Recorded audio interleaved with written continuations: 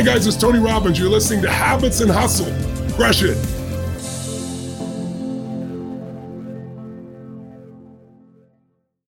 So today on Habits and Hustle, we have Steven Kotler. Steven is an American author, journalist, and entrepreneur. He's best regarded as one of the world's leading experts on ultimate human performance. While best known for his work on flow, Steven also writes about the use of non-ordinary states of consciousness in optimizing performance. He is also the founder of the Flow Research Collective, a research and training organization. The mission of the Flow Research Collective is to understand the science behind ultimate human performance and use it to train up individuals and organizations. His newest book is called The Art of Impossible, and we discuss that and all his other findings on how you can become the ultimate optimized human. Enjoy like I did. You have a lot of books behind you. I do. Yeah. I do. I've got more. I mean, like it's worse. It just goes on and on and on. And here's the crazy part. Wow. This is my office. It's not even my library. Are you joking? I'm not. So you actually have a library? Yeah, I do. I've legitimately got a library. When I was growing up, when I was a little kid, my neighbor had this tiny little library. I was a book fiend from a little kid on. He had a tiny little library in his house. I mean, it was a closet really that he had turned into a library, but I loved it. And I used to go in there and work. And so I always wanted one. So yeah, I've got my office is lined with my books and my library. I have a little library. Wow. Because I was going to say to you, it looks like a library from behind, like just behind you. So how many books? Go ahead. How many books do I have? I was going to ask you, how many books do you read a week? That was my first thing I was going to ask you. It depends. Obviously, it depends on it really depends if I'm reading neuroscience, it's going slower, right? The neuroscience textbooks, and I read a lot of textbooks, so I tend to read I'll read a novel a week, and I'll probably read a science book a week as well. So probably 2 books a week, I would guess. Wow. Sometimes more. Sometimes, and then every now and again, I'll stumble onto a science book that'll take me a month or something like that. But I tend to read about 150 books a year. And what are you reading right now? Like, what are the 2 books you're reading this week? You're gonna laugh. It's the Cambridge Handbook of Imagination. Oh, which, by the way, okay. Here's what's amazing about this book. I have to talk about this book for half a second because it's so cool. Unlike every other textbook I've ever read, they actually bothered to go around the world. So like I read this morning, I was reading an essay on Hindu and Vedic interpretations of what is imagination in ancient Hindu and Vedic traditions and how did they think about it. And it was just fascinating. I would never stumble upon that, but it was fascinating. No. I was like, oh my God, this is so cool. Yeah. So I'm reading that, and I'm reading a book called Thin Air, which is the new Richard K. Morgan book, who's the guy who wrote Altered Carbon, which they made into a Netflix show. Yeah. He's a really dark cyberpunk future writer. So I guess you becoming a journalist, kind of, you came by it honestly. Like that was kind of like the. Oh, it came by it dishonestly. I'm trained as a poet. I'm a poet through college. My senior thesis in college was an epic poem that was 110 pages. And after it was done, we realized it was a very mediocre epic poem, but it might make a good novel. And so I rebooted it. It became my first novel. And then I became a fiction writer. My master's is in creative writing, and I'm a novelist. And I fell into journalism because how the hell do you pay the bills when you're writing novels? Because novels don't pay bills. And it turned out journalism was I'm naturally curious. I'm not intimidated by anybody. So like talking truth to power and asking hard questions, none of that bothered me. And long form journalism, it turns out to, it was a great place to learn to write. In a sense. So, I got the greatest writing education in the history of the universe, right? I was taught essentially taught to be a journalist by 100 of the smartest editors in the history of the universe. It was amazing. Where was your first, what was your biggest and best job as a journalist? Like, where was your favorite? So Like the best story you've done? The best, interesting. People would argue the most famous story I did was a Wired magazine cover story. It was on the first artificial vision implant. So the very first time a blind person went from, I can't see, I've been blind for 20 years, both eyes, to I'm driving a car around a parking lot because there's a thing in my head in 2 days. And I was that was what I covered, right? The Art of Impossible is about those moments impossible. So I had a list of 37 sci-fi technologies that I was tracking, and I thought they were all going to become science fact. And so anytime one of them did, I tried to be there and I tried to write about it. And that's a lot of what I did for a very long time on the like non-sports side of the work I do in Art of Impossible, right? It was those things. So that story was particularly amazing. I think the best story I did, and it's in my book, Tomorrowland. It actually opens my book, Tomorrowland, is the story of the first bionic soldier, the first soldier to receive a bionic body part. He got it was a bionic ankle. And I told the story of both the man who created it, Hugh Hare, who's the head of biomechatronics at MIT, but he was literally one of the world's greatest rock climbers, lost both of his legs, became the world's greatest paraplegic rock climber, then decided that the technology itself was broken, not that he wasn't broken, his technology was broken, and became a bionicist and created the world's first bionic body part. And the soldier who ended up with the body part, his story was equally crazy. He was Major David Roselle. They called him Cowboy 6. He was like a total gunslinger in the middle of the Iraqi war. He was famous for being like, find me the worst spot in Iraq, send it. And he would go in, and within a year, like, he didn't just calm places down. He would calm places down and then put women on the city council. And he was like a true like light bearer for democracy. And these two came together. That's what makes a great story. A great story is the journalism is whatever. You have to get, if you can find the intersection of two or three the artificial vision implant too. The doctor was a maverick lunatic who was totally outside of, working out. Nobody liked him. They thought he was crazy. He was working in a illegal lab in New York that he couldn't do the research in America, and he was doing it anyways. And his patient was this crazy musician named Jens, who had paid for his $100,000 surgery by teaching himself classical piano and giving Chopin concerts. Blind, lives in the North Woods in Canada, built his own house, delivered all his own babies, taught himself blind to be a master, raised $100,000 giving piano. Like that's what makes a great story. Right? Oh my gosh, that's an amazing story, actually. Yeah. So journalism, I mean, the writing is a large part of it, but the truth of the matter is, on the other end of 30 years of it, I can tell you that what is real is the knowing when you've got two or three great stories and they hit together. Yeah. That's what really leads to a great story. So I think it's less about the actual. I mean, I can write and whatever, but it's getting absolutely lucky with that. And that's happened. There's like 7 of those over the course of my career. And then the story itself has to, like, one of the greatest stories I ever wrote, Heidi Fleiss, the Hollywood Madam. Oh my God, of course. So Heidi tried to open a brothel in Nevada for women, so male hookers. And she went to war in Nevada to try to do this because they flipped out. I remember this a little bit. This was how many years ago are we talking? Oh God,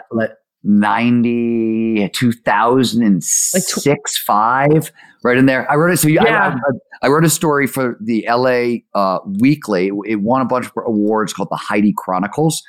And it would literally I drove from LA to Vegas with Heidi. We never made it because her car exploded, actually caught fire in the middle of the freeway. I mean, it was the craziest thing you've ever seen. There was a brothel war going on. We met brothel spies in Nevada. It was literally I just walked into Oz, as if Oz was being directed by a woman. Right. It was crazy, crazy. And it involved, I still remember driving down the freeway with Heidi Fleiss. I'm in the front seat of this beat up truck. Her dogs are in the back. She's driving. I'm here. My photographer, this crazy Irishman, Christopher McCann, is sitting here.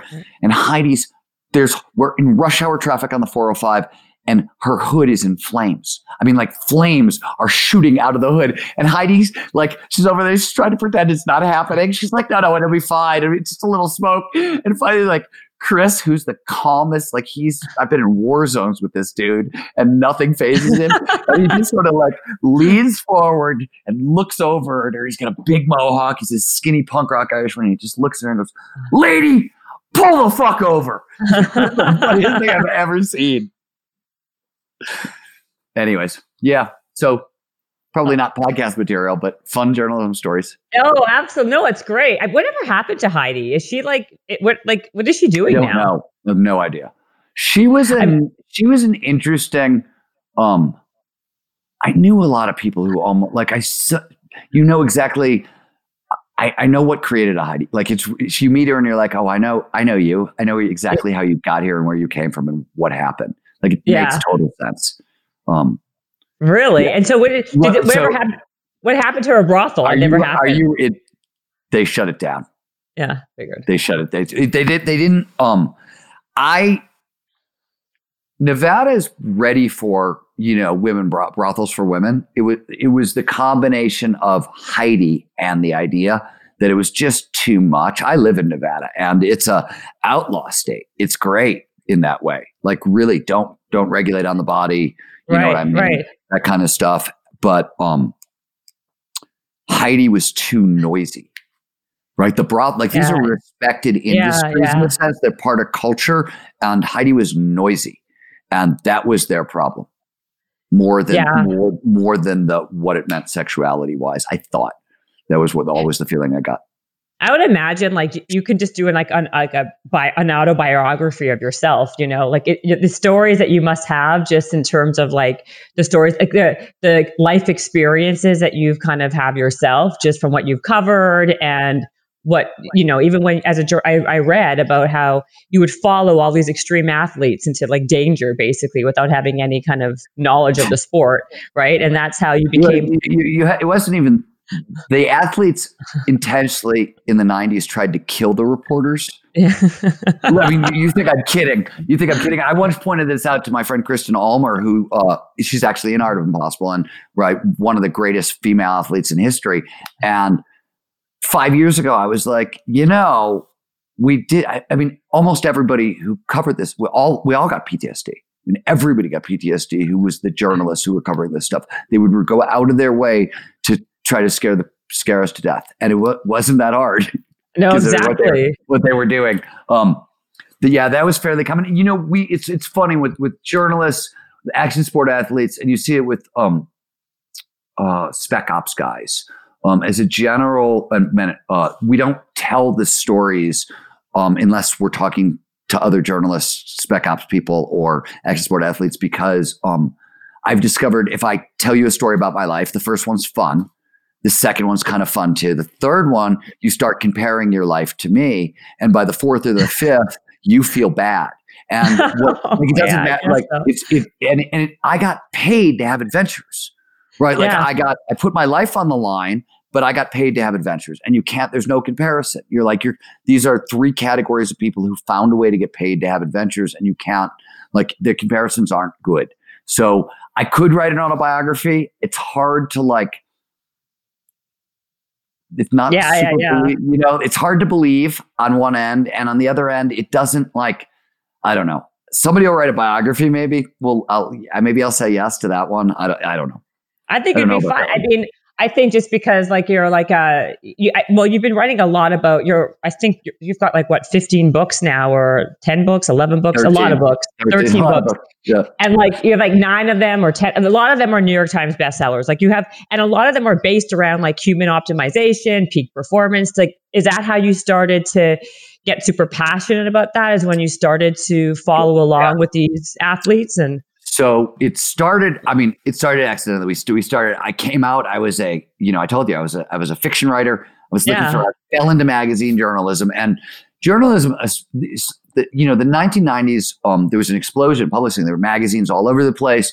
And it was on a certain level, they gave the lunatics the keys to they gave a group of outsider weirdo punk rockers the key of a media empire. That's essentially what the 90s were. And it was, I started, whatever you were curious about, you could cover. And I was covering action sports, and the 90s in action sports is often talked about as the era of impossible, because more so-called impossible feats than ever before were done in every sport. And it wasn't just that I was seeing the impossible. It was it's a very different thing when you see the impossible on a screen, or you go drinking with somebody on a Friday night and you're just hanging out, and then Saturday morning you get up and you go skiing and they do something that for all of recorded history has never been done and nobody ever thought would be done.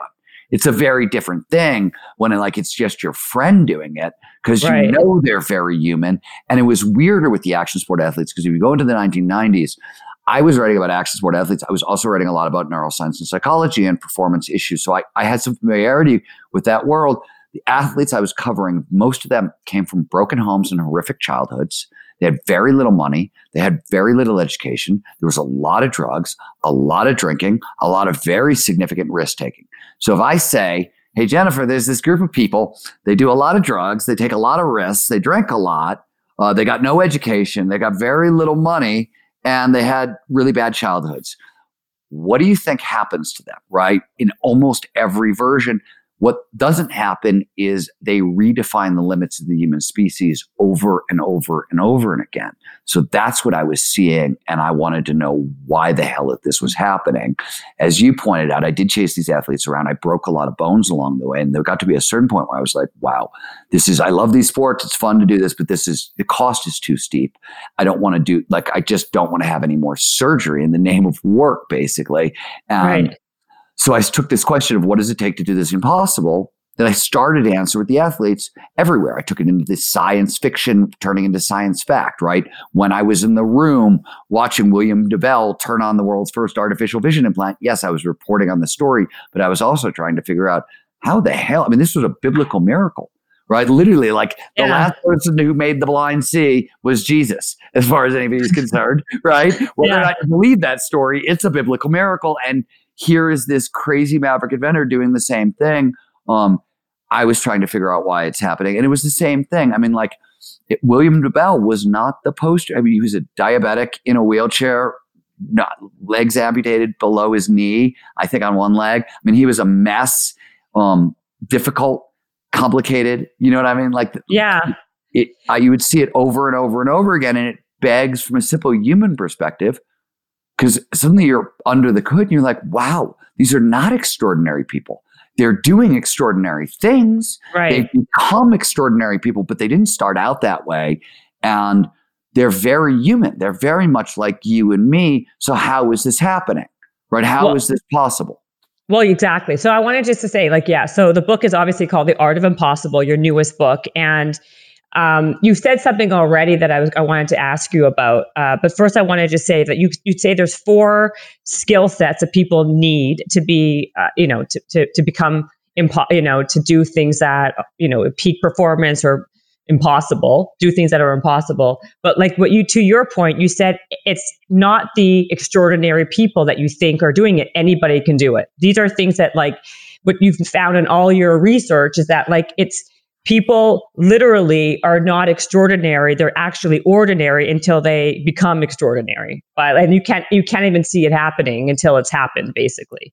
Yep. I think there's 2 things that are worth talking about here. The first is exactly what you're just saying. The way 30 years of studying these moments in time when we saw something that we capital I impossible, right? Something that was never supposed to happen, right, being done.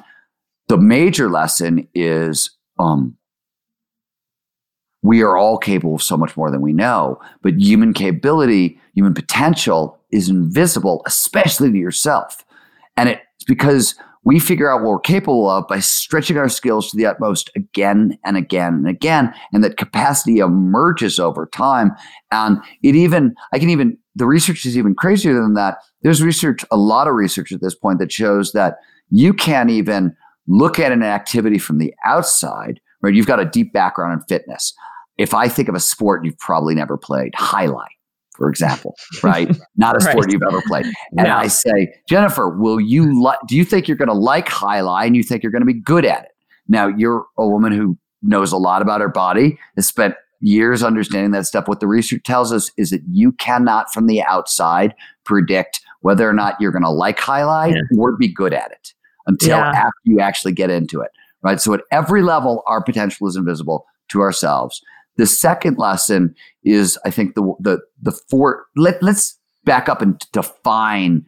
We talked about Capital I Impossible. The Art of Impossible is a book for anybody interested in small I impossible, which I define as the following. Small I impossible is that which we think is impossible for ourselves, right? I grew up in Cleveland, Ohio. I wanted to be a writer when I was 4 years old. Cleveland, Ohio in the 70s, blue-collar steel mill town. I don't know any writers. I don't know how you become a writer. It was like I woke up one morning and said, Mom, Dad, today I'm going to become an elf. Or a hobbit, right? I mean, like that was essentially and that's a small I impossible. What does that mean? There's no known path between point A and point B, and statistically, really poor odds of success. Rising out of poverty is another capital I impossible. Overcoming trauma is another small I impossible. Becoming world class at anything, small I impossible. Becoming a successful entrepreneur, small I impossible. And small I or big I? Small I. These are all small I impossible. But what I also want to point out is that nobody, I don't think there's anybody who's been in the room of more times than impossible has become possible who's currently alive right now than me. And not only were they not extraordinary people in that room, I met nobody who set out to accomplish capital I impossible. Not one person who really literally did something that has never been done. That wasn't their goal. Their goal was small I impossible after small I impossible after small I impossible. And then that capital I was just what was next. And let me give you a really concrete example of this from the very first conversation I had with Laird Hamilton, big wave surfer. Yeah. No, I know. He's great. He's awesome. But he's like an extraordinary, he is but yes, I'm curious. Okay. Let me tell you the story and then you tell me if you agree with that. First time I met Laird, he was 33 years old. He was then towing into Jaws. I was about 27. And this was in the 90s. He was widely considered the biggest badass on the planet, right? Exactly as you described him. He's that guy. He still is, by the way. He still is that guy. He still is that guy. But ask Laird about trying to kill journalists. Ask Laird about trying to kill me, by the way. Besides the point. When I met Laird, he said, Stephen, people, they see me on a 50-foot wave. I'm 33 years old. They see me on that 50-foot wave and they think, oh my God, dude, that is impossible. You're Laird Hamilton. No way could I do anything like that. And he's like, maybe. But you know what they didn't see? They didn't see me at 3 years old on a 3-foot wave. They didn't see me at 4 years old on a 4-foot wave. And they didn't see me at 5 years old at a 5-foot wave. And in fact, they didn't see me last week on a 49.5-foot wave. So they see me on a 50-foot wave and they think, dude, whoa, that's impossible. And I think, Laird, man, you're not even pushing very hard. Come on, 6 more inches? We can do better than that. That's what I mean by small I impossible after small I impossible after small. Most of the time, the capital I impossible is just what happens next. And Laird will tell you, Laird is an extraordinary athlete, and maybe he's extremely well built for the thing that he went after. But one of the things that I think is true, I met a tremendous amount of people in my time as a journalist, and I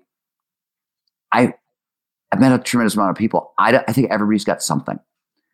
Everybody's got 1 or 2 things that they can do probably better than anybody else in the world, or be at least world class in. And I think I've never met anybody who hasn't. Just like I've met very few dumb people. I've met a lot of people who speak different languages. But if you can figure out what language somebody speaks and you talk to them about what they're really passionate about, you pretty quickly figure out people are all usually smart about something, and that thing that they're smart about, they probably can be world class. And if they had a playbook and they knew what they were doing, and so I tried to provide the playbook.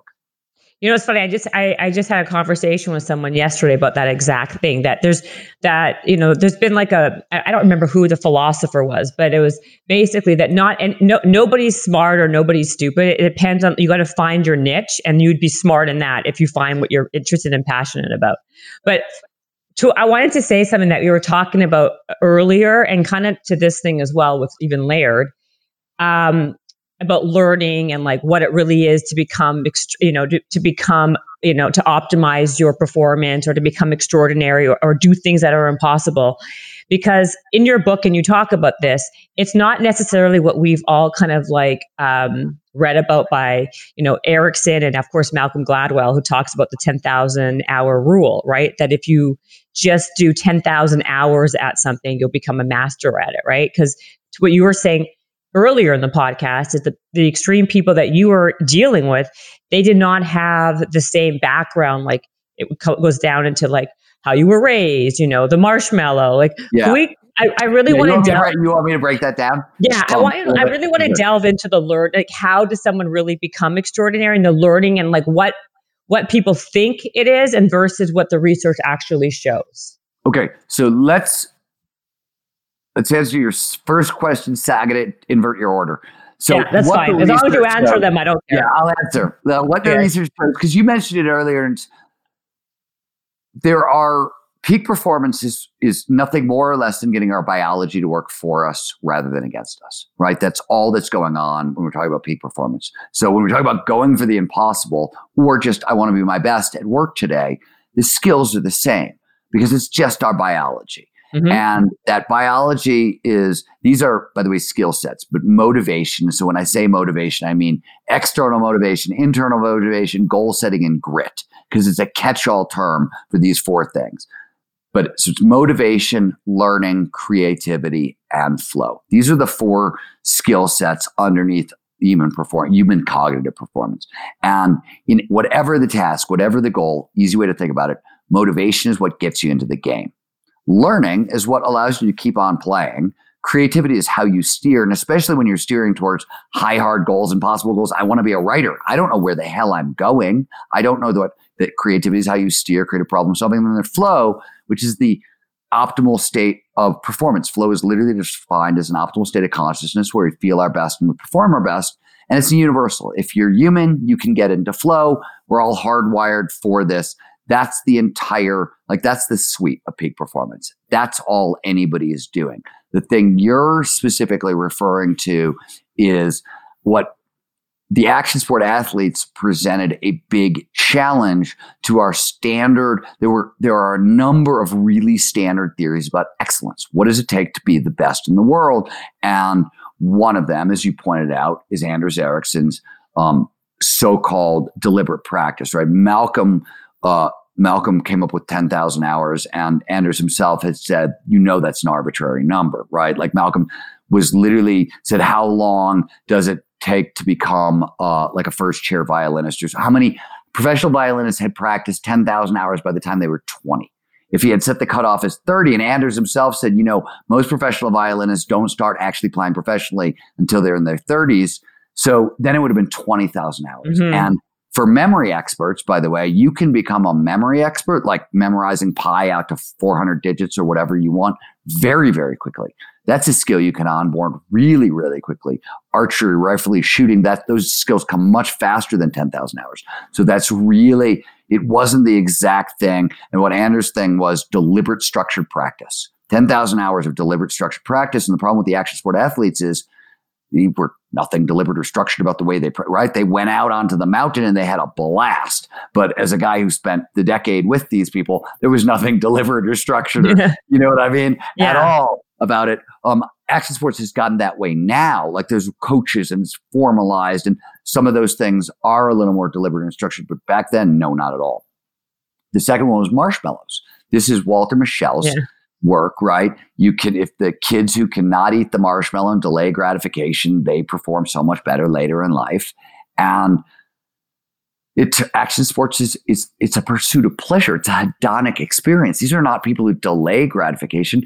Everybody in action sports, especially back in the 90s, these were like hardcore hedonists, live fast, die young kind of people. They would have eaten the marshmallow and then some.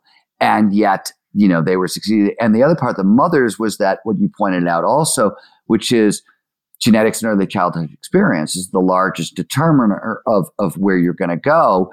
And, they didn't have, everybody I met had a crappy childhood experience. It was really rare to find an action sport athlete who was remarkably happy Most of that, when they were growing up, most of them sort of got driven to their sport. Right. So that was the challenge. And it was a puzzle. And the answer is flow. So what these athletes got very, very good at is producing the state of flow while they were doing their sport. And flow massively amplifies learning and memory. And easy way to think about this. Underneath the state of flow, there's a bunch of different changes to the brain and the body, but you get 5 or 6, depending on the other people around, big feel-good neurochemicals that show up in flow. Dopamine, norepinephrine, anandamide, serotonin, and endorphin. And sometimes oxytocin. And these are all pleasure chemicals. They're reward chemicals. They're performance-enhancing chemicals. But quick shorthand for how does learning and memory work in the brain? The more neurochemicals that show up as an experience, better chance that experience moves from short-term holding into long-term storage. That's another thing neurochemicals do. They tag experience. Super important, save for later. So flow is this huge neurochemical dump, which is why stuff that happens in flow, we tend to really remember. When the DoD did studies on flow and learning, they found that soldiers in flow will learn 240 to 500% faster than normal. So what happens is by developing an extremely high flow lifestyle and practicing their sports in flow all the time, they got so much farther faster, and they did it in a very unconventional way. So that's the flow end of the equation. Motivation, learning, creativity, and flow. That's more of the flow end of the equation. But obviously, you can see that flow amplifies learning, and it also amplifies motivate. Right? It works on all these systems.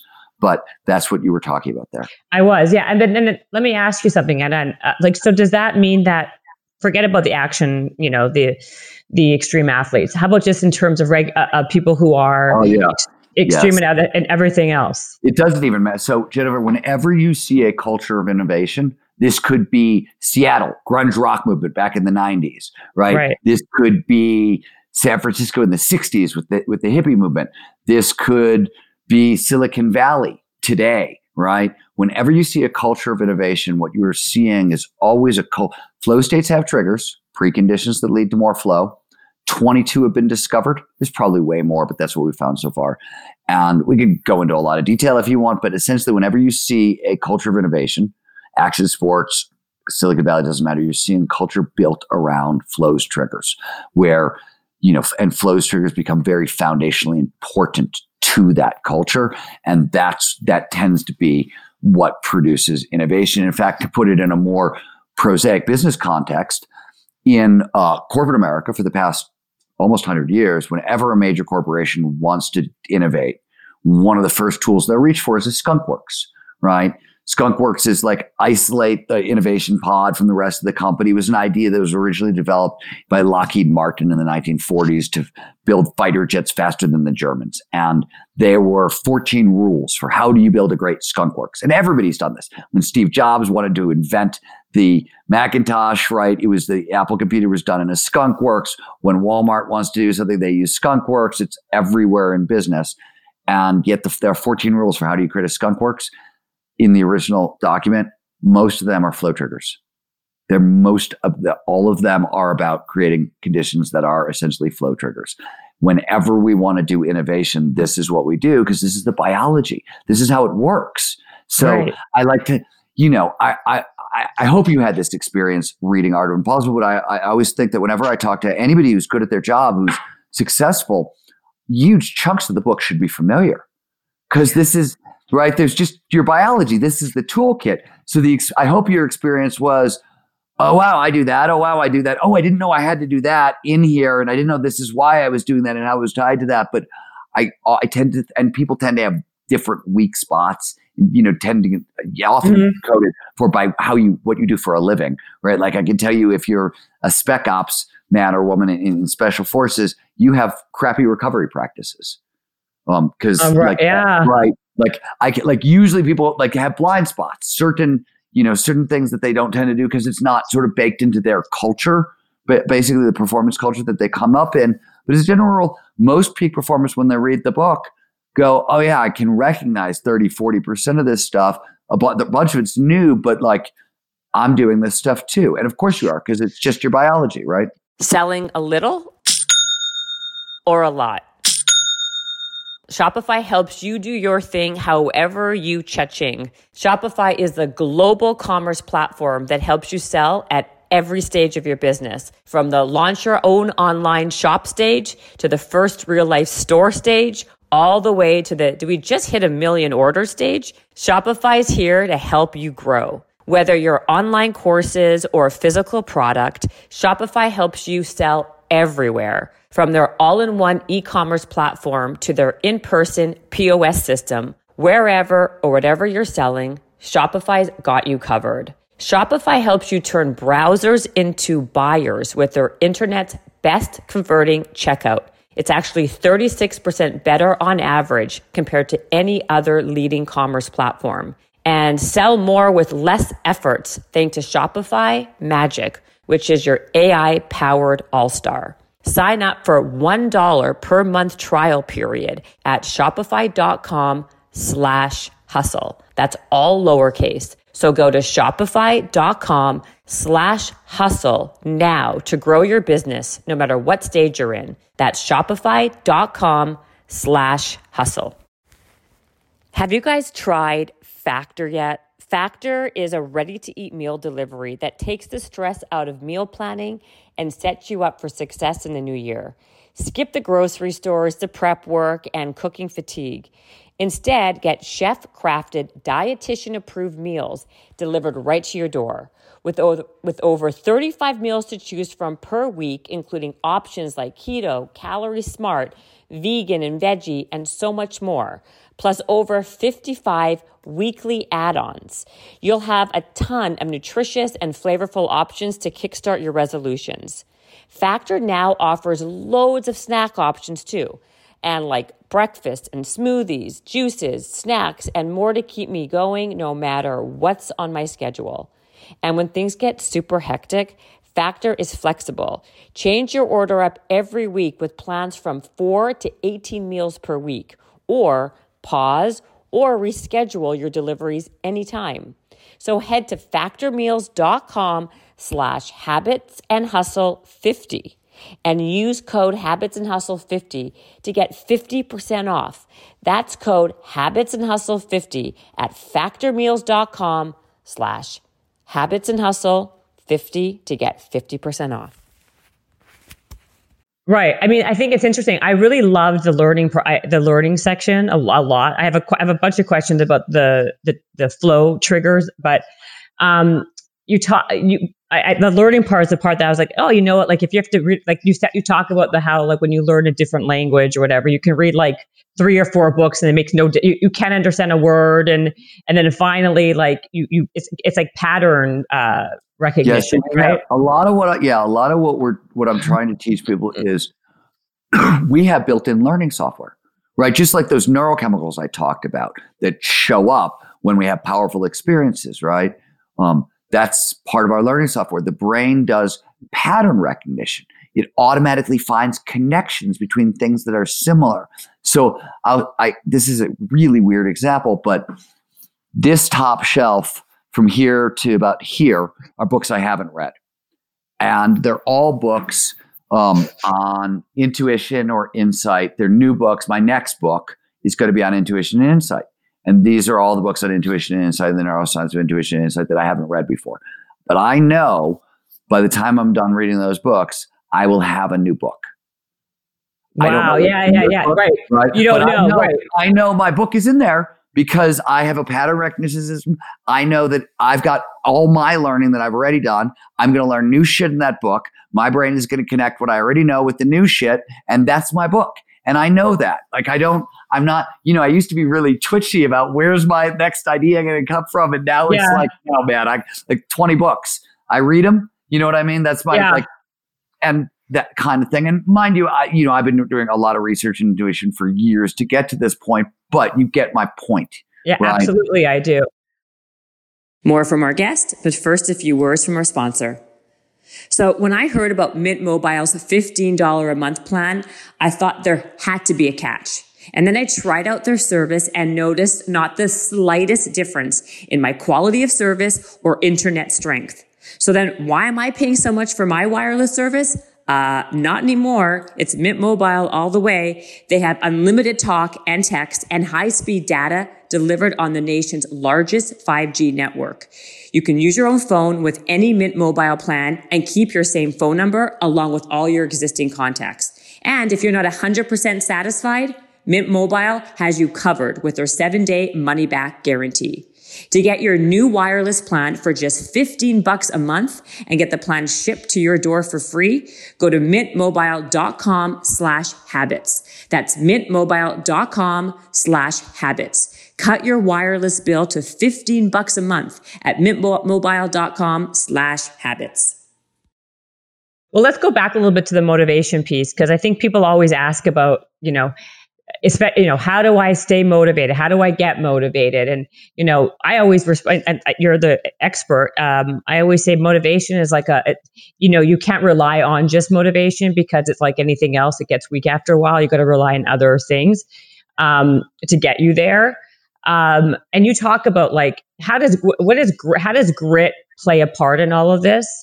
And how does motivation work in the grand scheme? Like, so people move from motivation to, the learning, like how does the whole thing, like kind of what's the process to move? Yeah.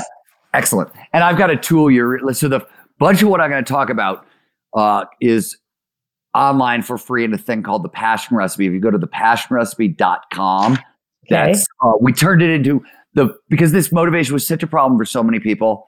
We turned it into an interactive worksheet, and then we're giving it away online for free because it's just, everybody has this issue. So this is not a simple answer, but the motivation always has to start with external motivation. And what the reason is this, the research is really clear that if you're interested in peak performance or in performance improvement, let's say, now forget peak performance. Right. You don't even have to be going after the impossible. You just want to be better in the gym and at work, right? Right. Help me through Monday. Fuck the impossible, right? We'll get there. But Monday is my issue, right? If that's where you're at, it's totally fine too. Extrinsic matters because if we can't take care of basic safety and security needs, right? You don't know where your next meal is coming from. You can't pay your rent. It produces too much anxiety and it blocks performance, just all performance. And so the research is really clear, but it's not a lot of money. That's the crazy part about it. It's literally, you need enough to make basic safety and security needs and a little left over for kind of recreation fun, but not much more. And what the research shows is that if you're trying to motivate like productivity and performance improvement, like really simple stuff, once you get above that money threshold, money isn't the biggest motivator. It starts to fade, right? So you need enough money so you get in the game, right? And you can reduce your anxiety, but it's way less than most people think it is. And once that external motivation goes away, what becomes much more powerful is what are known as intrinsic motivators. And there are 5 major ones, and they're designed to work together, to be cultivated in a specific order, in a specific way, and designed to work in sequence. And here's what they are. The first, most basic foundational human motivator is curiosity. Curiosity is our most basic motivator. Curiosity is designed to be built into passion. In fact, when we say passion, biologically, all we're talking about is the intersection of multiple curiosities, right? Once you've located the intersection of, and this is what the Passion Recipe worksheet will help you do, located the intersection of multiple curiosities and cultivated it to make sure it's really the right spot for you, you're starting to grow passion. Once you attach that to a cause that is greater than yourself and outside of yourself, now you have purpose. So you've got a passion. You got to find a bunch of your curiosities. Where do they intersect? And now what's a big problem in the world that I want to see solved? How does my passion connect to that problem? That's how you do that. Once you have purpose, what do you want? You want the freedom to pursue that purpose. You need autonomy, right? Right. And once you have the freedom to pursue your purpose, you need mastery, the skills to pursue that purpose. Once those things are set up, the next thing the system demands is goals. Where am I going? Right? I got all this stuff. I got all this energy. Where am I going specifically? And it turns out the biology says there are 3 levels of goals we need. Mission level goals for our life, high hard goals, which are like 1 to 5 year goals, mission level goal. I want to be the world's greatest writer. High hard goal. I want to write a book on cooking. I want to write a book on fitness. I want to write a book on boxing. And then you need clear goals, daily to-do lists, and they all got to be fed in the same direction. On the back end of that is the question you asked, grit. Grit is what you need when the motivation runs out. And the motivation, as you pointed out, it only gets you so far. Now, what sets peak performers apart is just like peak performers stack fuel sources, right? Like they hydrate well, and they eat their vegetables, they eat their fruits, they get good protein, right? They stack fuel sources. Right. Peak performers stack internal fuel sources. You want curiosity, passion, purpose, autonomy, and mastery. Why? Because it's hard here. Life is difficult. It's hard for all of us. And you need all the motivation you can get. And by the way, motivation also is it's one of these things people talk about passion and purpose, and they're very mystical and sexy, and maybe they are, right? But from a performance standpoint, it's a really simple equation. In any situation, you don't have a hell of a lot to work with. You got your attention. What am I going to pay attention to? And what am I going to ignore? You got your action. What's the thing I'm going to do? Right? Right. That's about all you can bring to any situation. If you happen to bring your attention and your action, you do the same thing over and over again. What do you get? You get a habit. Now you get to perform the action, right, without having to think about it and with less energy. But that's pretty much the entire equation in whatever it is that we're trying to learn or do. And the thing that you're doing, the action you're performing, as you know, you can get better at it. You can improve, but it happens slowly over time based on like who you are in the world and how well you learn and a whole bunch of other stuff and how well the task fits your skills, et cetera, et cetera. Meaning you can do some stuff there, but you can't. There's nothing fast that's going to happen there. Focus is where something fast can happen. That's why attention matters, or that's why intrinsic motivators matter. Why does curiosity matter? We get focus for free, right? Why does passion matter? Way more fun. Think about romantic love is considered a passion. Neurochemically, it's the same as any passion. Passion of the artist, romantic love. When you're falling in love with somebody, you can't stop thinking about them. You can't stop paying attention to them, and you're not exerting any effort for it, right? That's the big deal. Purpose is the same thing. It's more of that, right? And all these things, purpose sounds really altruistic, and millennials and Generation Z, they love to talk about their purpose, and you get a lot of sort of virtue signaling and all that stuff. And I always point out, I'm like, you may be doing that for like whatever reason, but from a performance standpoint, purpose is entirely selfish. Like you want a purpose because, neurobiologically, curiosity is a little bit of dopamine and a little bit of norepinephrine. Both are focusing chemicals. When they're in our system, we feel them as excitement. Dopamine is like excitement and pleasure and the desire to make meaning out of a situation. And norepinephrine is much more super excitement, super like when we can't stop obsessing over somebody, that's often norepinephrine. We think about that kind of excitement. You put them together a little bit, you get curiosity. You crank that up. Now suddenly you've got passion. That's what passion is neurobiologically. It's just these two neurochemicals really cranked up. If you attach it to something outside of yourself, you get norepinephrine and dopamine, but you also get all what are called the pro-social chemicals, all the chemicals, the reward chemicals that underpin social bonding, oxytocin, serotonin, anandamide. These are all massively endorphins, feel-good drugs, right? Endorphins underpin maternal bonding and friendships, and you get them when you have a purpose, you're going to help the world. Endorphins start showing up. The most common endorphin in the body, these are internal opiates like morphine. It's 100 times more powerful than medical morphine. So like big pleasure drugs, right? Really rewarding pleasure drugs. And I have a question, actually. Yes, please. Okay. My question is, I feel like I'm like raising my hand, but do we all have different levels and amounts of these chemicals? So that's why some of us are, right? Like some of us are more curious than others. Some of us have more, like that guy who climbed El Capitan, the guy who went up there with nothing. He had no chemical to tell him, no fear in his body. Like he didn't have that chemical to kind of elicit the fear chemical. So he actually has norep, and he produces norepinephrine, but his amygdala, part of the brain, his danger detector, is a lot. Yeah, it's a lot less reactive than most people's. But that's a cultivated thing. You can produce. Now, was he born that way?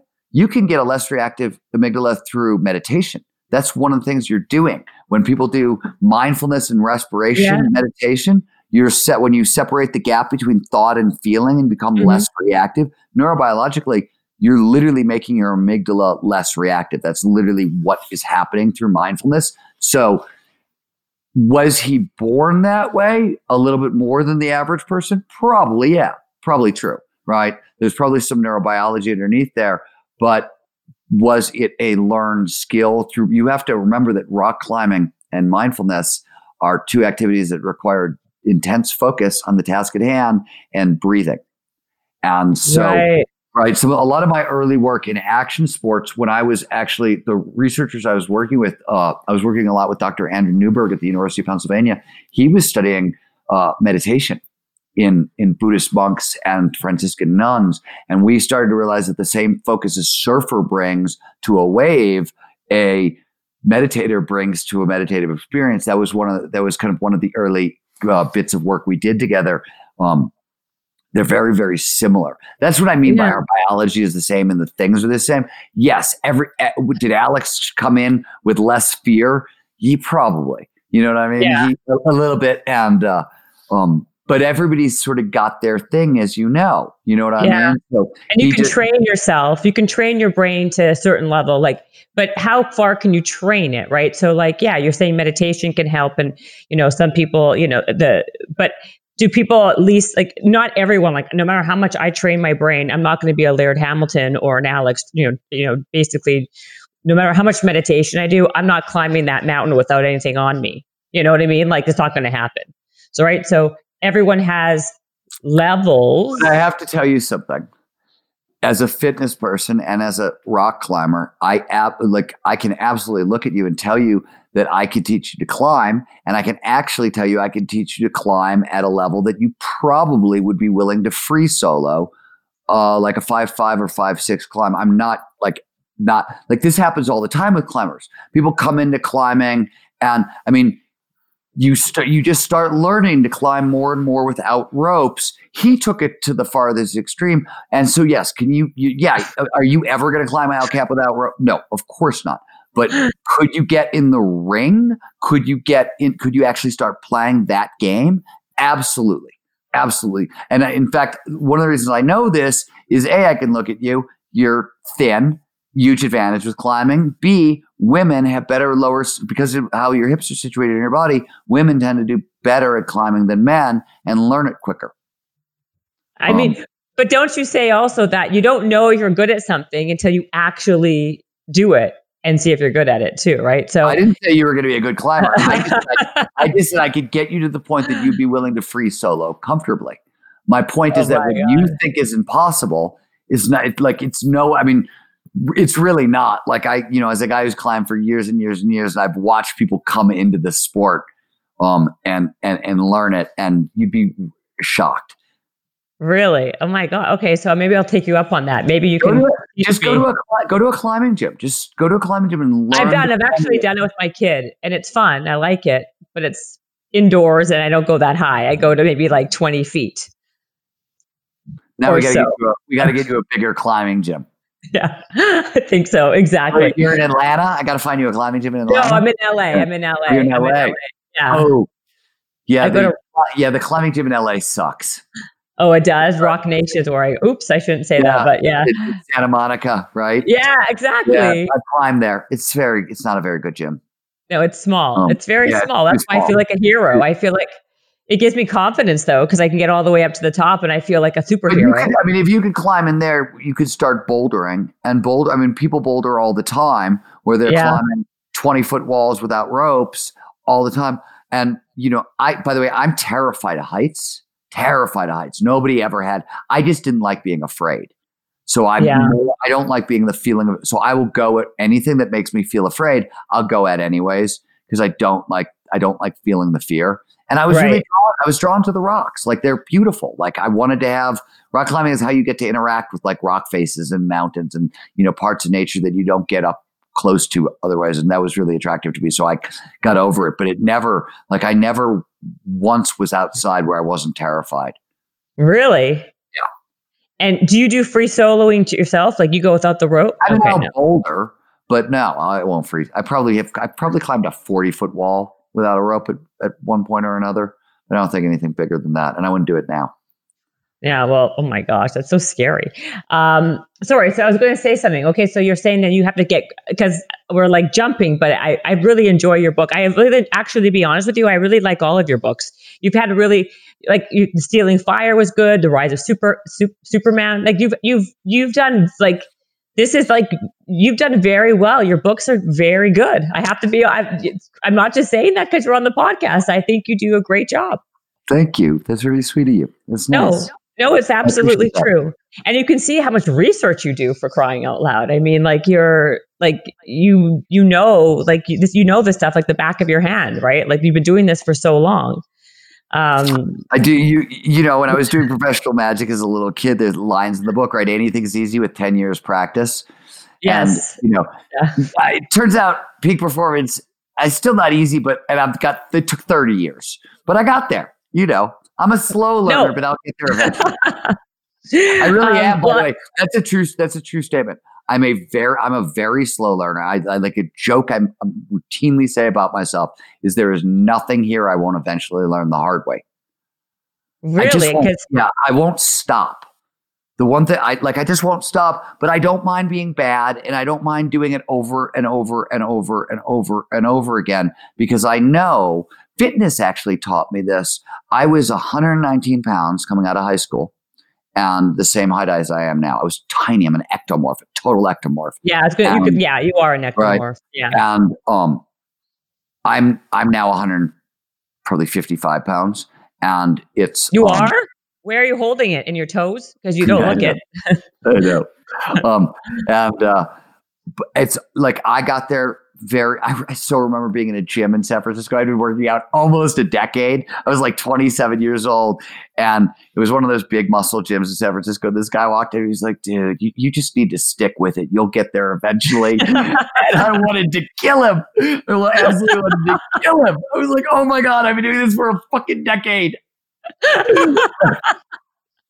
That's hilarious. It was hilarious. By the way, that was also the moment in time I realized that I was probably doing it. Like that was when I actually started really learning stuff about fitness.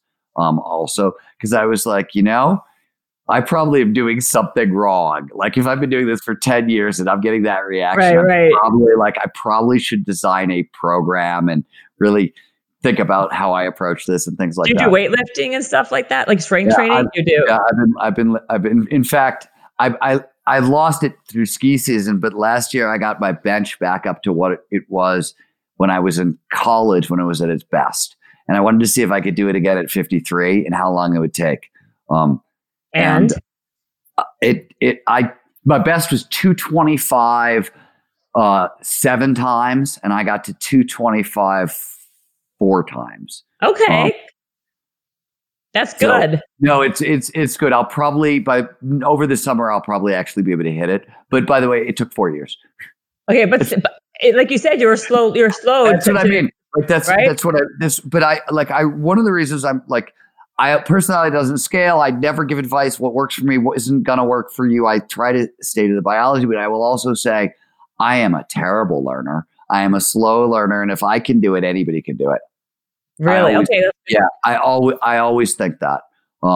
That was also where some of the learning stuff came from. Because if I can learn it, anybody can learn it. I'm not an extraordinary intellect. I've done way more reading than most people, but that's all I've done. I've just outread everybody.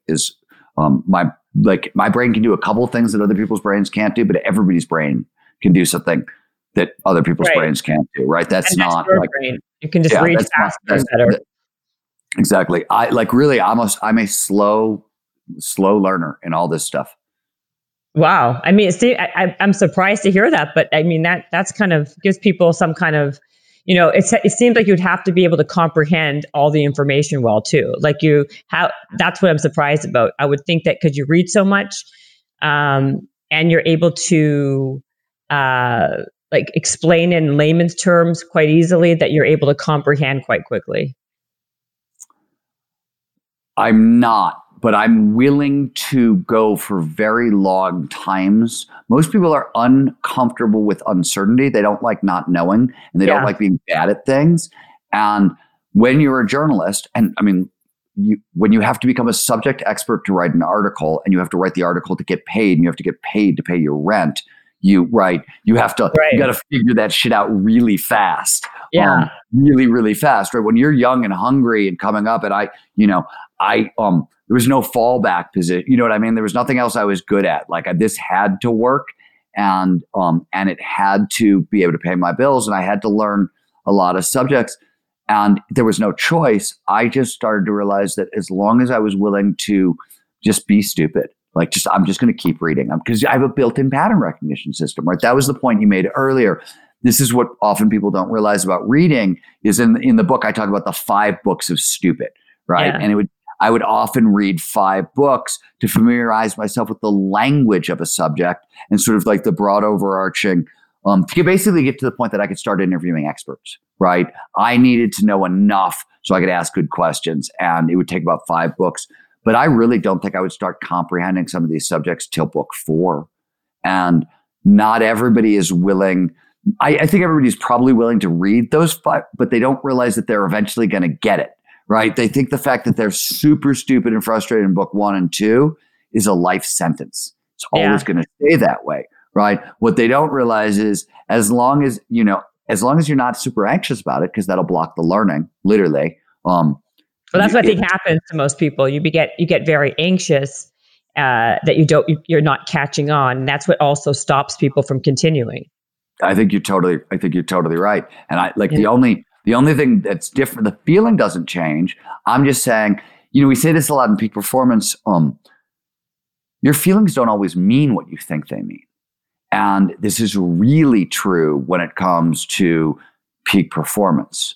In fact, the experience of learning, anybody's experience of learning is I suck. Oh, wow, I don't suck anymore. Right? What the hell happened? Right. Yeah. But that's learning for everybody. It doesn't matter. In fact, this is not my statement. This is my friend, Dr. Andrew Huberman's statement. He's a neuroscientist at Stanford. We do some work with. He likes to say, and I think he's probably right about this, that one of the biggest differences between top performers and everybody else is top performers know it's always crawl, walk, run. And everybody else goes, man, I don't like crawling. I don't do crawl. I don't even do walk. I want to start by jogging. How do I find a shortcut? Right. And they spend all this freaking time looking for a shortcut so they can start jogging. And peak performers go, oh yeah, okay, there's another one of these. I'm going to crawl, then I'm going to walk, then I'm going to run. And the crawl is this sucks. And I think the only real difference is that peak performers understand that it's not personal, that's sucking, and it's not you. And it's not a sign that you're not going to get better. It's literally you've overloaded the brain's working memory. You can only hold in the conscious mind 4 or 5 things at once. And once you're trying to hold on to more of that, so if you're trying to learn something and you're on to the 5th thing that you don't know, you're overloaded. Your brain your brain is overloaded, and your feeling is frustration. This doesn't actually mean you're not learning. It just means you're feeling frustrated because you've run up against the limits of your biology. Did you know Americans spend an average of 90% of their time indoors and take about 20,000 breaths a day? I didn't. And according to the EPA, indoor air is 2 to 5 times more polluted than outdoor air, and in some cases, even 100 times more polluted. And the data shows that air pollution is responsible for nearly 7 million premature deaths globally.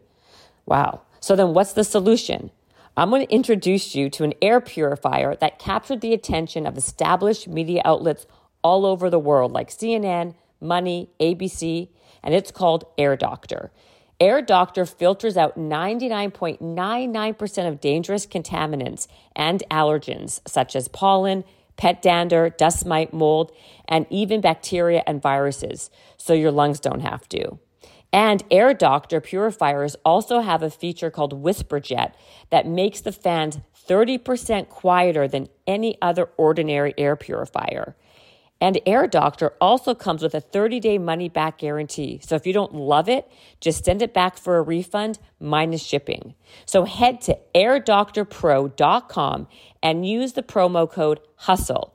And depending on the model, you'll receive up to 39% off or up to $300 off. And exclusive to podcast customers, you will also receive a free 3-year warranty on any unit, which is an additional $84 value. So lock this special offer in by going to AirDoctor, AirDoctorPro.com and use promo code HUSTLE now. I totally agree with that 100%. And the people that I've met and know as friend, also a friend of mine, they also, you're right. They know it's a crawl, walk, run. They don't try to start by sprinting and running a marathon. But, this is very similar to like weight loss, right? People are like, I want to lose 100 pounds. They're not starting with like, walking around the block and losing 1 pound or 2 pounds a week, right? And so when you're not getting it, it's like it becomes very debilitating. You're depressed and you feel less than, right? Because you're not getting to 0 to 60. The brain should be telling you go to 0 to 1 to 2 to 3, right? So I think that totally makes sense. And I also think you said this about grit. You brought up grit earlier, and this is a point I want to make about grit. But I think it's true sort of across the boards, and it's sort of in this sort of neighborhood, which is like when you're trying to learn how to be gritty, you need to learn two things. There's the actual, let's say you're trying to get grittier in the gym, right? Or your weight loss, and the grit is, I walked a half mile yesterday and tomorrow I'm going to walk, 100 more yards, right? You have to do that 100 more yards every day, right? You have to do that. That's the grit practice. That's the actual, I'm getting physically grittier. But there's a second part to it, and most people miss this, which is you have to believe that you have the reserves to walk that extra 100 yards. And these are different things and they're different processes, right? So it's not enough to do the thing over and over and over again. You have to also believe it because they're different governors. I'll give you a simple example. Have you ever broken a bone doing a sport? I have, yes. Okay. So as you know that the physical injury takes however long it takes to heal, 6 months or whatever, but the mental injury takes about 1.5 years to heal, right? Like there's a governor on your behavior for about 1.5 years because your body doesn't want to give everything because it doesn't want to get hurt again. It takes about 1 year, right? You're scared and it's unconscious. There's nothing you can do, right? Like as an action sport athlete, it's unbelievably frustrating. I would be, as a skier, right? I'd be chasing world-class athletes around and knowing that the reason I can't catch them is not because I broke a bone like 2 years ago and there's a governor on my speed and I can't get past it until I get used to being comfortable with speed again. There's nothing like that's just what it is. All these things work that way, right? So there's a double step in there, and we forget that the hard step is convincing ourselves. How do you do that? That's the $1 million question, right? I think. And I don't think it's fancy. I think this one gets overcomplicated. And by the way, I don't know if I have, this is a hard one, right? This is not an Art Impossible question. I know. This is a Stephen question. So you're at, it's a hard one, but what I think is, I always tell people, we often don't trust our own history. So I talk a lot about invisible skills. Right. We all have skills. We know what our skills are, but we all have invisible skills. Right. What the example I give in the book is, if you grew up in a crap household, your mom and dad were fighting all the time, and it was your job to defuse the argument, to make sure dad doesn't hurt mom or any of those situations. Right. That's a bad situation that lots of kids grow up in. You have a skill. You can diffuse arguments. That's a real freaking skill you have. You can build on that. In fact, you take that into the real world, you're a mediator, or there's 3 or 4 guys in my company. They're there because they stay cool no matter what, right? Boss man is out there losing his freaking mind, but I got a couple guys on my right or left who they're Alex Honnold about business stuff. Yeah. And they don't react like that. Even when I'm losing my mind, like we right.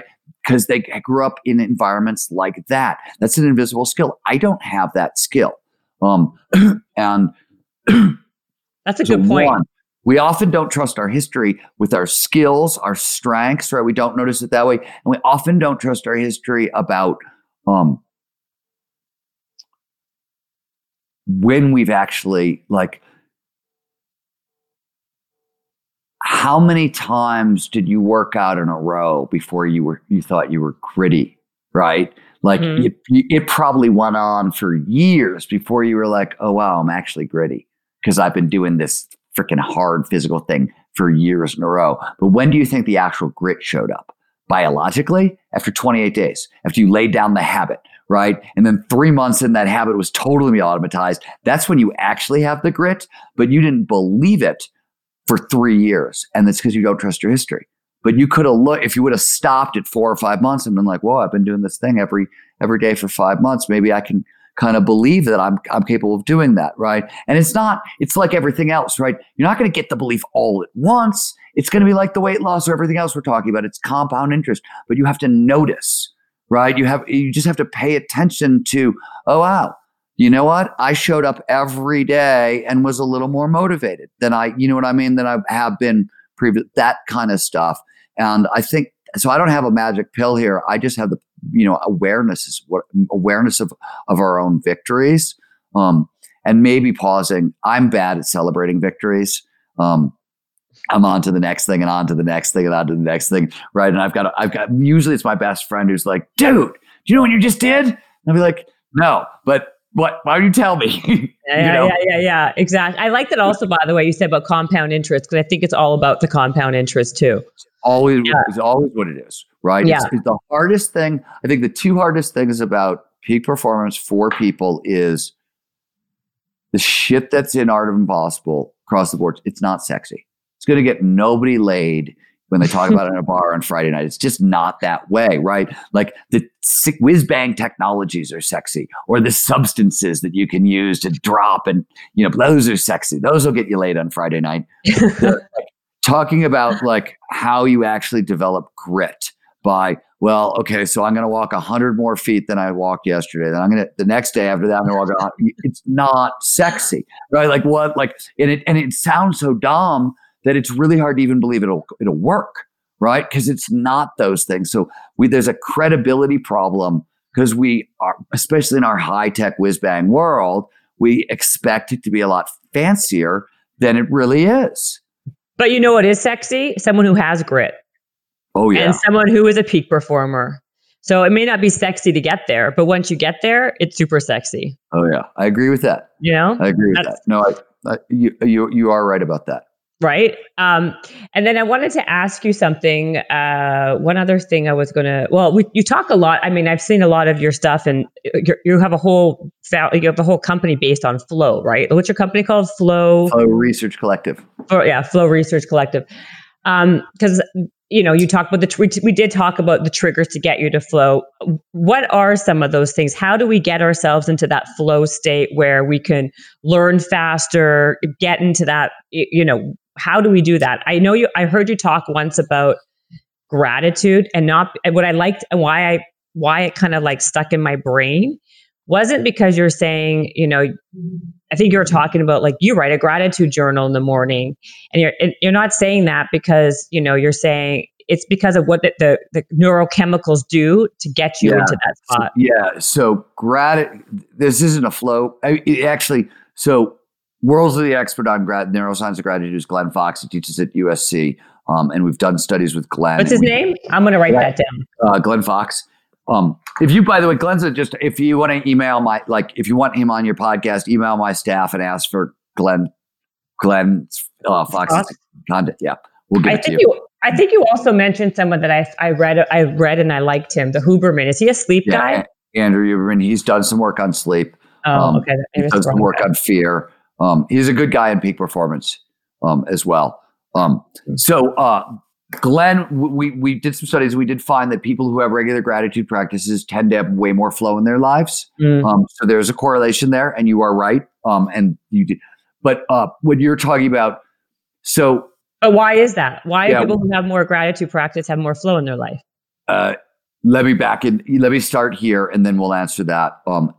Because we're not 100%. I'm not 100%. That's an open question. We're not 100% on that answer. But gratitude works because the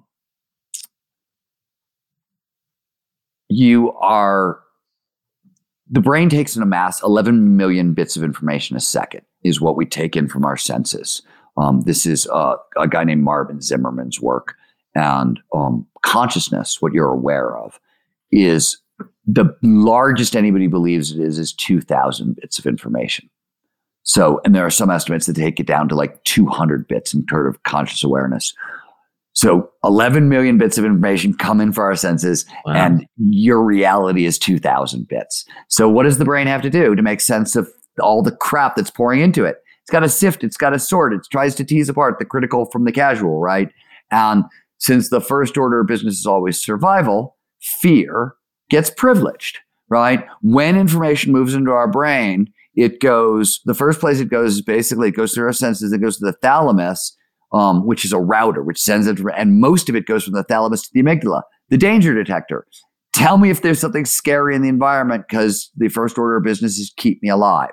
So our fears tend to filter almost everything in our world. Now, work out of Berkeley shows that we will take in 9 negative bits of information for every positive bit that gets through.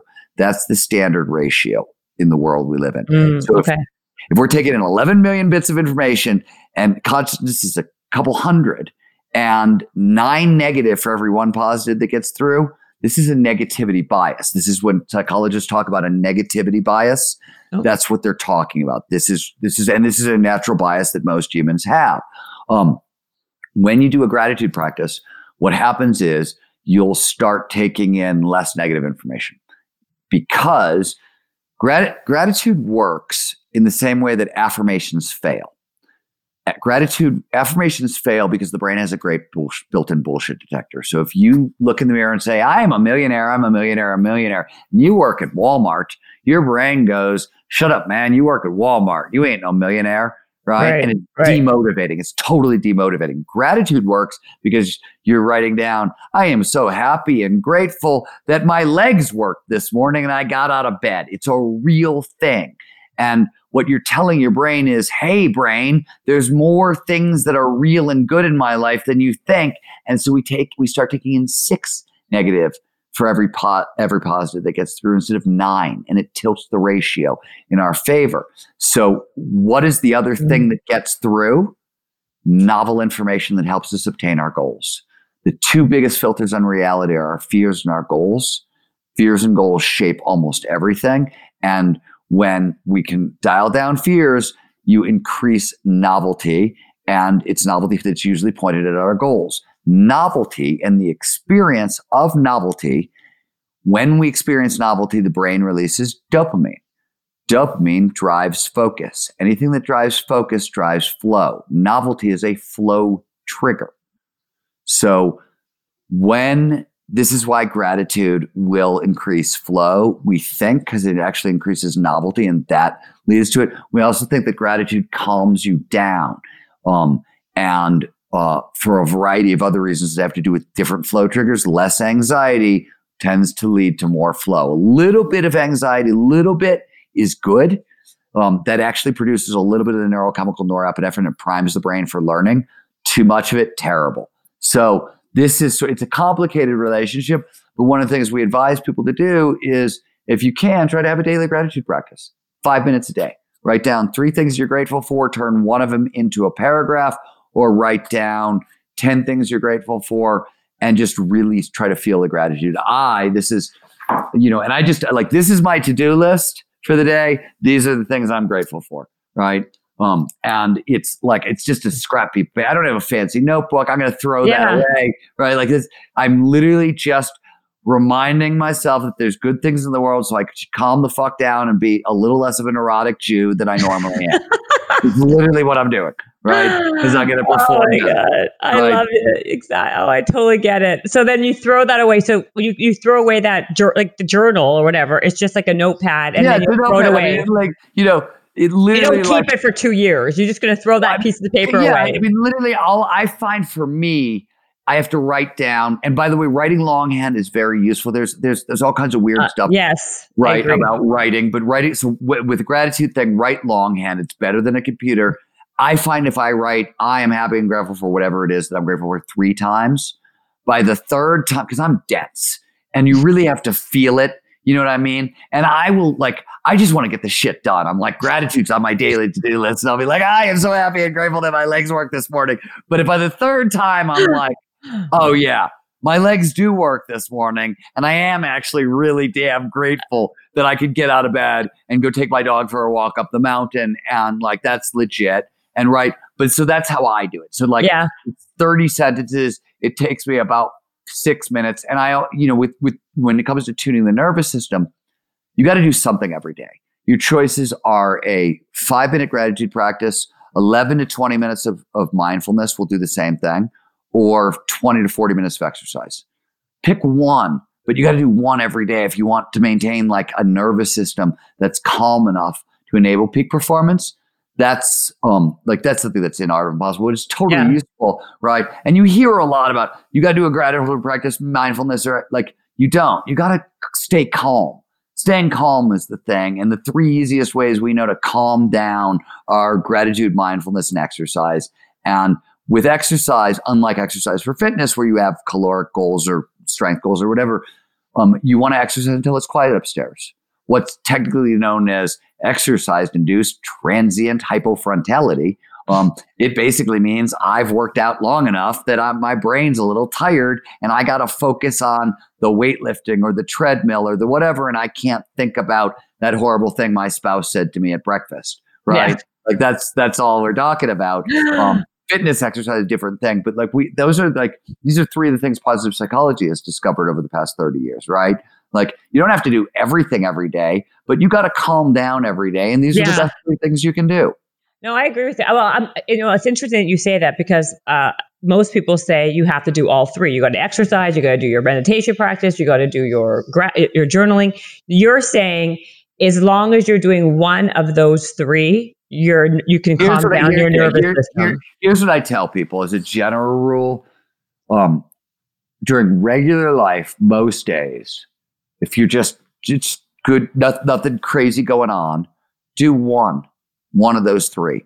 If you're feeling more stressed, if we happen to be living under a pandemic, if there's massive political instability in Washington, you know what I mean? Like, like yesterday, oh my God, right? Where Washington's exploding and the COVID death toll is higher than it's ever been. Yeah, maybe you want to do all 3 on days like yesterday. I was working out, I was meditating, but yeah, I mean that's like this is why I like working for the neurobiology. I mean, it's big fancy words and all that stuff, but honestly, you gets to what is the point of all this stuff? The point of all this stuff is if I have too much norepinephrine, the neurochemical and cortisol, that's anxiety in my system, it blocks peak performance. And when I say blocks peak performance, let me give you a really simple example. The more anxiety in your system, the more logical and linear your brain wants to be.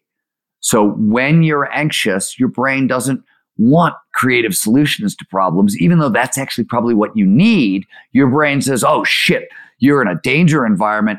I can't give you options. I got to give you simple. So the extreme example that everybody knows is fight or flight. We know if I'm in a life-threatening situation, your brain is going to reduce your choices to 3. You can fight, you can freeze, or you can flee. But a little anxiety is more of the same. It's a spectrum. Right, most things in the brain are a spectrum of experience, not a thing that works just this way. It works that way across the board. Less anxiety is still less creative problem solving. Right, there's other things you pay other detriments for anxiety in terms of it'll start blocking learning and things along those lines as well. But literally, like if you're trying to problem solve, the last thing you want to be is anxious because it's literally blocking the very skill you need to solve your problem. And since anxiety is a natural portion of being human, if you're interested in performing at your best under, I don't know what's going to happen tomorrow or the rest of the day. So like, I'm really psyched. I did my gratitude practice and then I hiked my dog.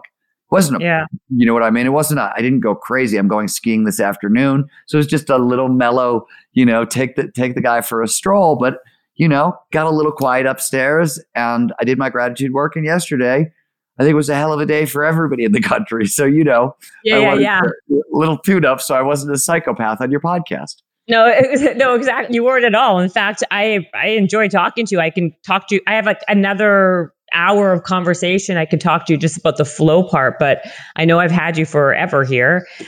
So can you do me a favor? Will you come back on my podcast and we can discuss, like, we could be very specific because I know you're a fountain of information and we can like have just, we can go through like each Jennifer, and every skill. I will come back on your podcast as many times as you want until you're like, okay, this dude is so fucking boring and he talks so much. I'm done with him. All right. Well, I'll hold you to that. That's for sure. Let me ask you a couple of questions. Are you making daily to-do lists?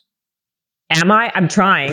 I'm like you. That's why I laugh. I have the same kind of chicken scratch as you have over there. I find the only way, I'm a big advocate of to-do lists at all, but without them working from home, how do you know when you're done? How do you know when you're done? How do you know? Right? Like, to me, a lot of that, like when I see people really lost, the first thing I'm always like is, okay, if you're really lost, daily to-do list. Yeah.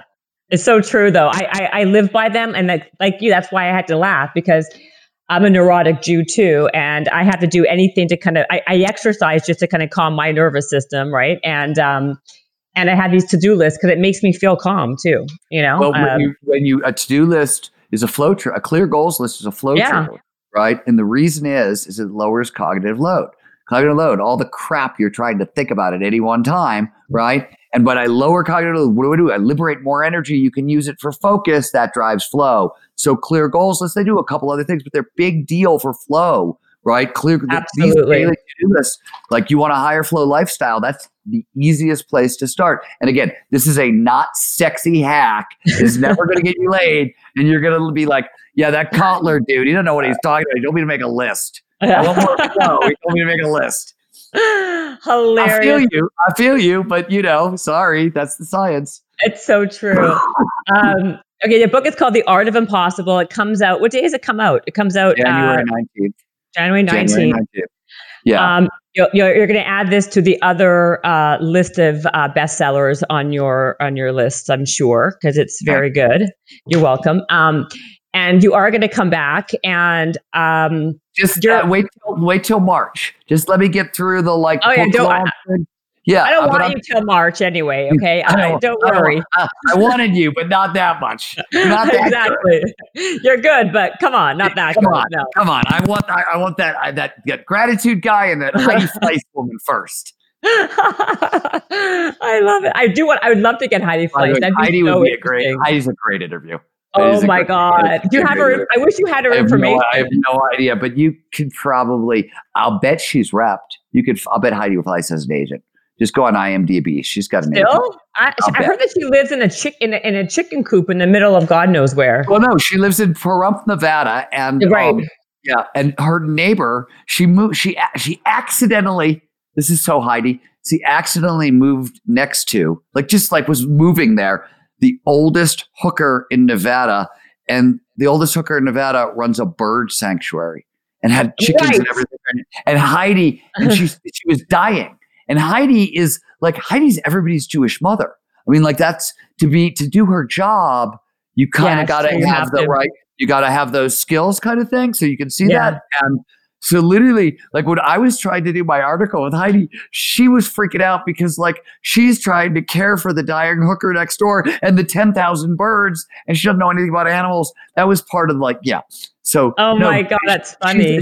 She's a big-hearted, really interesting woman, and people don't talk about this, but there's peak performance, there's peak performance, there's peak. You know what I mean? I got a chance recently to interview Remy Adelke, who is a former shot caller, street gang shot caller. Then he became a U.S. Navy SEAL. Then he became a actor, and now he's directing and writing in Hollywood. I mean, like he had the full arc. But we were talking about it. I was like, people don't talk about. I wanted to know about skill transference from the street into the SEALs. Yeah. And he was like, nobody asked me those questions. I was like, I grew up around drug dealers. I knew drug dealers. This is not an easy job. It's a really damn hard job, and scary under bad conditions, and a lot of risk, and blah, blah, blah. And you can dislike the job. You could say it's illegal. You can say it's wrong, but it's hard. And some people are better at it, and some people are worse at it. And that's performance skills. And I'm just interested. Yeah, I don't care. Absolutely agree. Like, totally. I've got that journalist thing. I can park my morality at the door for a couple hours and hear you out, you know? Oh, absolutely. I'd love to. I was going to say, I would love to listen to that interview. I'm curious to hear what if you go to the Flow Research Collective, we have a podcast, Flow Research Collective Radio. Right. And it's Remy Adelke. It's one of our podcasts that we did. So people can find you. Tell them where they can find you. You can find the book, theartofimpossible.com is the book. We talked about the passion recipe. So passionrecipe.com. Here's something else for your listeners. We talked about flow. We didn't talk about how they can get more of it, but flowblocker.com. So there are 6 major blockers that stand between people and more flow. Everyone usually has one that they're guilty of more than anything. And we built a diagnostic around it, and that's free too. That's what I want you to come back on and talk. We're going to have a whole podcast about this flow stuff for sure. Yes, we will. Yes. And we're going to have a whole podcast about this flow stuff and your pink boxing gloves, because I got questions. That is a deal, Stephen. Right. That's perfect. The book is called The Art of Impossible, Stephen Kotler. It's out now, because by the time this podcast comes out. And you've been great. Thank you so much for coming on Habits and Hustle. Habits and hustle, time to get it rolling. Stay up on the grind, don't stop, keep it going. Habits and hustle, from nothing into something. All out, hosted by Jennifer Cohen. Visionaries, tune in, you can get to know them. Be inspired, this is your moment. Excuses, we ain't having that. The Habits and Hustle podcast, powered by Habit Nest. This episode is brought to you by the Yap Media Podcast Network. I'm Hala Taha, CEO of the award-winning digital media empire, Yap Media, and host of Yap Young and Profiting Podcast, a #1 entrepreneurship and self-improvement podcast where you can listen, learn, and profit. On Young and Profiting Podcast, I interview the brightest minds in the world, and I turn their wisdom into actionable advice that you can use in your daily life. Each week, we dive into a new topic like the art of side hustles, how to level up your influence and persuasion, and goal setting. I interview A-list guests on Young and Profiting. I've got the best guests, like the world's #1 negotiation expert, Chris Voss, Shark Damon John, serial entrepreneurs Alex and Layla Hermosi, and even movie stars like Matthew McConaughey. There's absolutely no fluff on my podcast, and that's on purpose. Every episode is jam-packed with advice that's going to push your life forward. I do my research, I get straight to the point, and I take things really seriously, which is why I'm known as the podcast princess and how I became one of the top podcasters in the world in less than 5 years.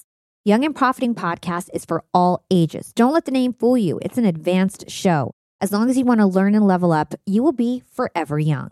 So join podcast royalty and subscribe to Young and Profiting Podcast, or YAP, like it's often called by my YAP fam, on Apple, Spotify, CastBox, or wherever you listen to your podcasts.